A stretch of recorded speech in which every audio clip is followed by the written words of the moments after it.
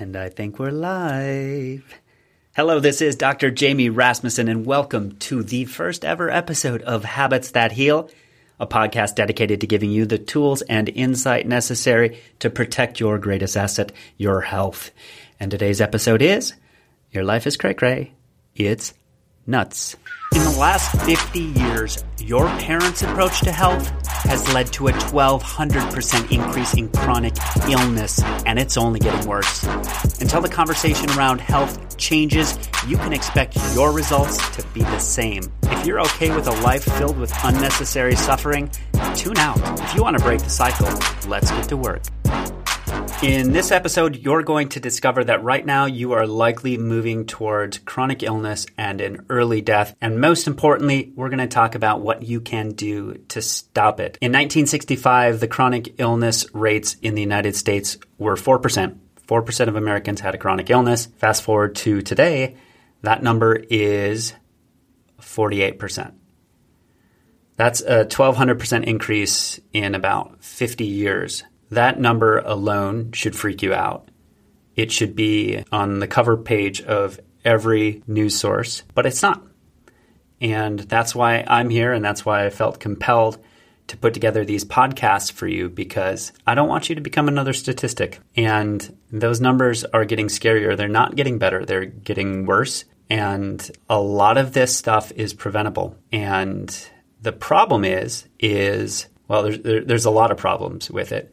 How we've been taught to do health is a big part of the problem, and we'll get into that with all of these podcasts. But also, our lifestyle right now at this time it's cray-cray. It's nuts.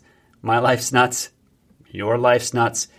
We all have a lot of obligations, and we're pulled in 1,000 different directions. And when it comes to trying to sort through the noise in the health field, because there is a ton of noise, everybody is selling something.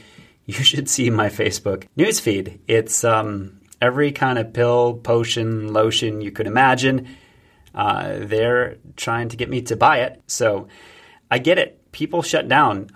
They're busy. Their lives are busy. And then there's a lot of noise. So it's trying to figure out what to do. And there's still some remnants of the approach that your doctor is deity. The white coat God has been imprinted into our brains by, for sure, our grandparents, likely your parents as well. Only recently did this generation really start to question some of what they're doing. I see a lot of patients, and granted, it's a biased sample size. A lot of these people don't want to take drugs, so they're seeking other approaches. But they're in my office because the only solution they got from their medical doctor was a drug or something more aggressive like a surgery.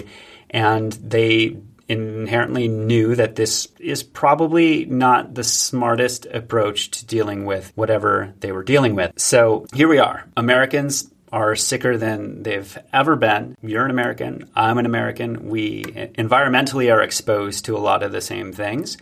Some of the healthiest that I get to take care of in my practice, and then this is also a model of behavior that I try to live by, is that the healthiest people are the ones that have developed habits that promote health within their body, something that's automatic. And that's why the conversation that I get to have with all of my patients, and then now with you, is centered around figuring out why they got sick in the first place, and then also figuring out how we can help them develop habits that will help them heal at a higher level and become more resilient in this ultra-toxic environment that we live in right now. Research out of Stanford suggests that 97% of illnesses are either environmental or lifestyle. They're not hardwired genetics. Hardwired genetics can be used to explain about 3% of all medical conditions and chronic illnesses, but the other 97%, that's on us, to a large degree on us. There are some things environmentally that it's going to be pretty hard to get away from, but the things that we can change and the behaviors that we do have control over, we're going to be talking about this throughout all of these podcasts to help you create habits that are going to help your body build health rather than habits that are robbing health. One of my favorite quotes is, "Little by little becomes a lot." And that's true for health-promoting behaviors. And it's also true for behaviors that are going to rob health. So here's what we got to do. We got to start developing really simple habits. And they have to be simple. And they have to be easy to adopt because, like I mentioned before, your life is crazy. You're not going to be able to pull off something like a Whole30 and sustain it for the rest of your life if you're going from eating like the standard American eats. And I see it in my office all the time. People will come in and they will tell me that they're doing the Whole30, which I love, but they don't have a solid foundation. So they are setting themselves up for failure before they even begin.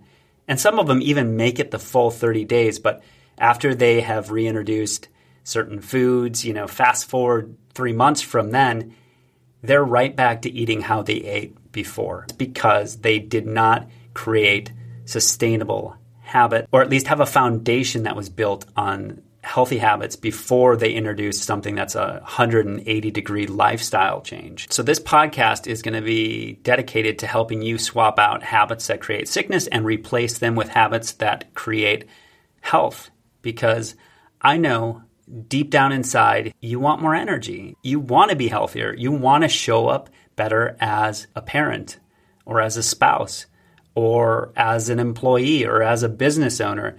You know that you have more potential than you are realizing right now. Or, you know what? You're looking at your parents or your grandparents and you know how many medications they're on and you know how terrible they feel and you don't want to end up in that same place. And you want to be that person with unlimited energy that sleeps great, that has an awesome, healthy immune system that actually feels young. You want to be a person who feels young and full of vitality. And all of this is possible if you can create the right habits. And that's what this podcast is all about. It's about giving you the tools and insights to pull that off. On the next episode, I'm going to be sharing a personal story about a tragedy that hit our family in 2016 and greatly impacted me as a medical professional. In fact, most of the tools and insights that I'm sharing with you today came directly out of the worst 2 months of my life. And we'll be getting into that on the next episode. In the meantime, I want you to start to think about getting real serious about creating habits that will help build health in your life. Love y'all. Bye. And that concludes this episode of Habits That Heal. Now it's time to get to work because ideas without action are useless. To continue this conversation, follow us on iTunes. While you're there, leave an honest review or follow us at pathoutofpain.com or on Facebook at Health Path Chiropractic. We'll talk soon.